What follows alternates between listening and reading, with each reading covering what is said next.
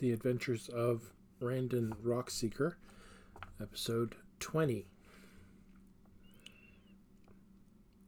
A year to the day of when we triumphantly returned to Phandalin, we were all summoned by Gundren to the feast hall of Wave Echo Cave. It seemed very odd to once again be wandering the halls and caverns of this place. A year ago, this was a dangerous maze with death behind every door and around every corner. Now it were a bustling hive of activity. Mining, commerce, trade, and a few shady deals were alive and well in Wave Echo Cave. It seems we did nae clear the whole place of monsters and other dangers. However, with the Black Spider dealt with, Gundren's deep pockets could ensure there was no end of would-be adventurers turning up constantly looking for fame, fortune, or at the very least, a job. There were a couple of very nasty beings that I'm just as happy to not have made their acquaintance, most especially the five-eyed spectator. The newly fired forge was the setting for our great feast.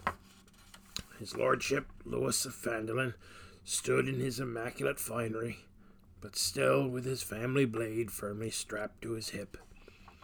He were talking to Gundren and some of his business associates. Barian was in his element, telling other wizards about how smart he was. I found Nundro, who was sitting near the fire with a glass of malt in his hand. Garland and Virgil were late as usual. I helped myself to a good-sized glass of Gundren's malt and sat across from Nundro.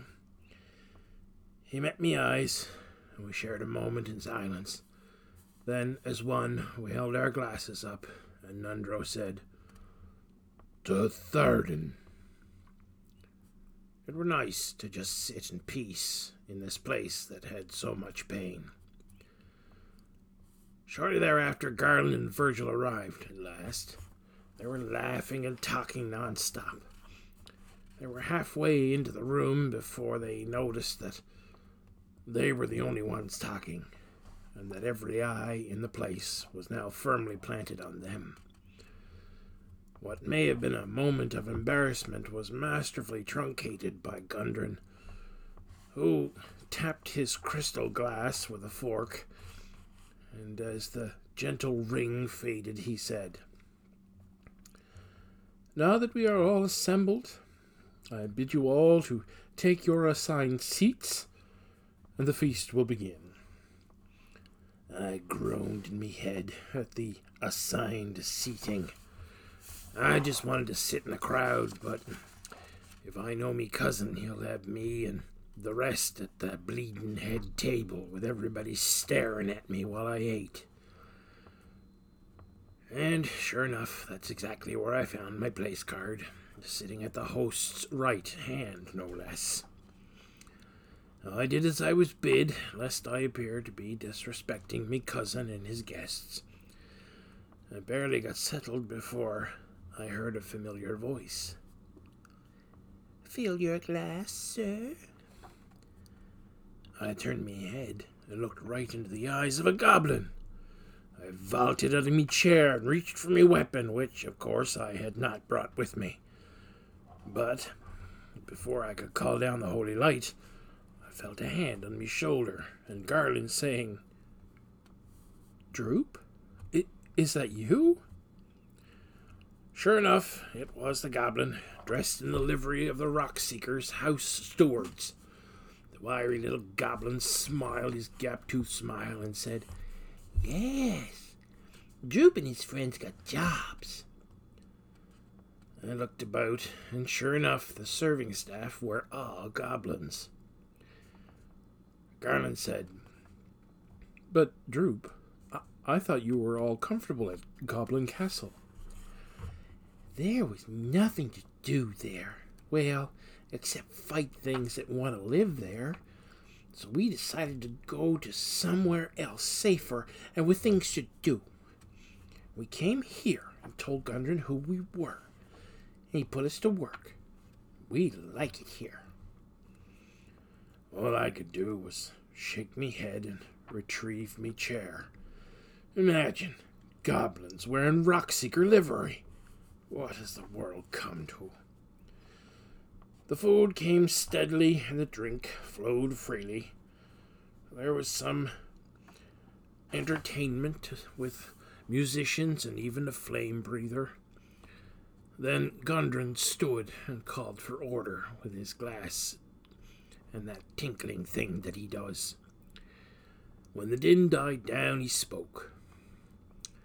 My dear friends and dearer relatives, we have gathered tonight to celebrate the first anniversary of the reopening of Wave Echo Cave, as well as the recovery of the Forge of Spells. That brought a round of applause. However, none of us would be in this place tonight if it were not for, as I like to call them, the Phandalin Five. That drew a standing ovation, no less. Lewis, Virgil, Barian, Garland, and I kept our seats and endured the acclamation. Once everyone took their seats again, Gundren continued. My dear friends, Lord Lewis, Virgil, Barian, and Garland, thank you for keeping my dearest cousin safe and alive. They all raised their glasses to him. And Randon, there is no way to show my gratitude for what you have done with these companions. I piped up. Well, I could think of a few ways. To much laughter. Well, dearest cousin, I think I may have thought of a way. Nundro and I have agreed that a 2% share from this mine should belong to each of you. That brought many oohs and ahs. Gundren continued. But as a bit of a down payment, we have a gift for each of you, as befits your role. Unbeknownst to us, the stewards had brought out 5 wheeled tables with items under tablecloths, so as not to spoil the dramatic effect. Lord Phandalin, Gundren said. Lewis, I know you are quite fond of your family blade. However, we feel it should take residence above your fireplace, and please honor us by carrying this. My cousin pulled out a fine longsword in a scabbard of ebony. This is Phandelver's honor. It is magically imbued and will serve you well. The big human stood and received the newly forged sword with a bow. Virgil, you rascal, said Gundren. To you we offer these. He produced a fine pair of boots. Boots of elven kind. With these you can walk silently, no matter what is underfoot.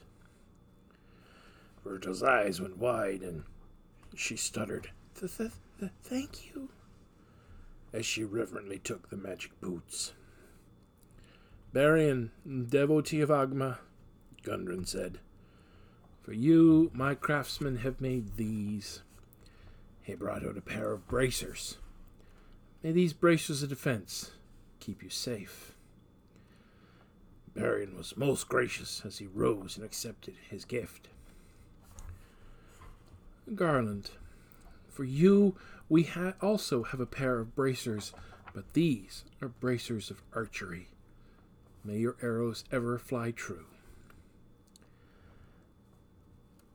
At last, he came to me, and he said, Last and certainly not least, my cousin Randon. For you, dear cleric of Marthammer Duin, please accept this. He brought out a dwarven-sized suit of plate mail, embossed with the holy symbol of Marthammer Duin. Me mouth fell open in complete surprise. Gundren let the stunned silence grow a bit, and then he said, May this serve you well as you continue your adventures. I'm not sure what to say, I replied, except thank ye. and as I continued to get my wits back, I said, "Though, with a 2% share of this place, mayhap I'll just retire." Just as I said that, a page boy came running into the forge, and he made straight for Lewis. The boy handed Lewis a piece of paper, which his lordship read. The big man's eyes went wide, and then he stood up to address the crowd. "I am sorry, but I must bring this to an end. I have to return to the manor. Phandalin is under attack." "Well," I said, "so much for retirement."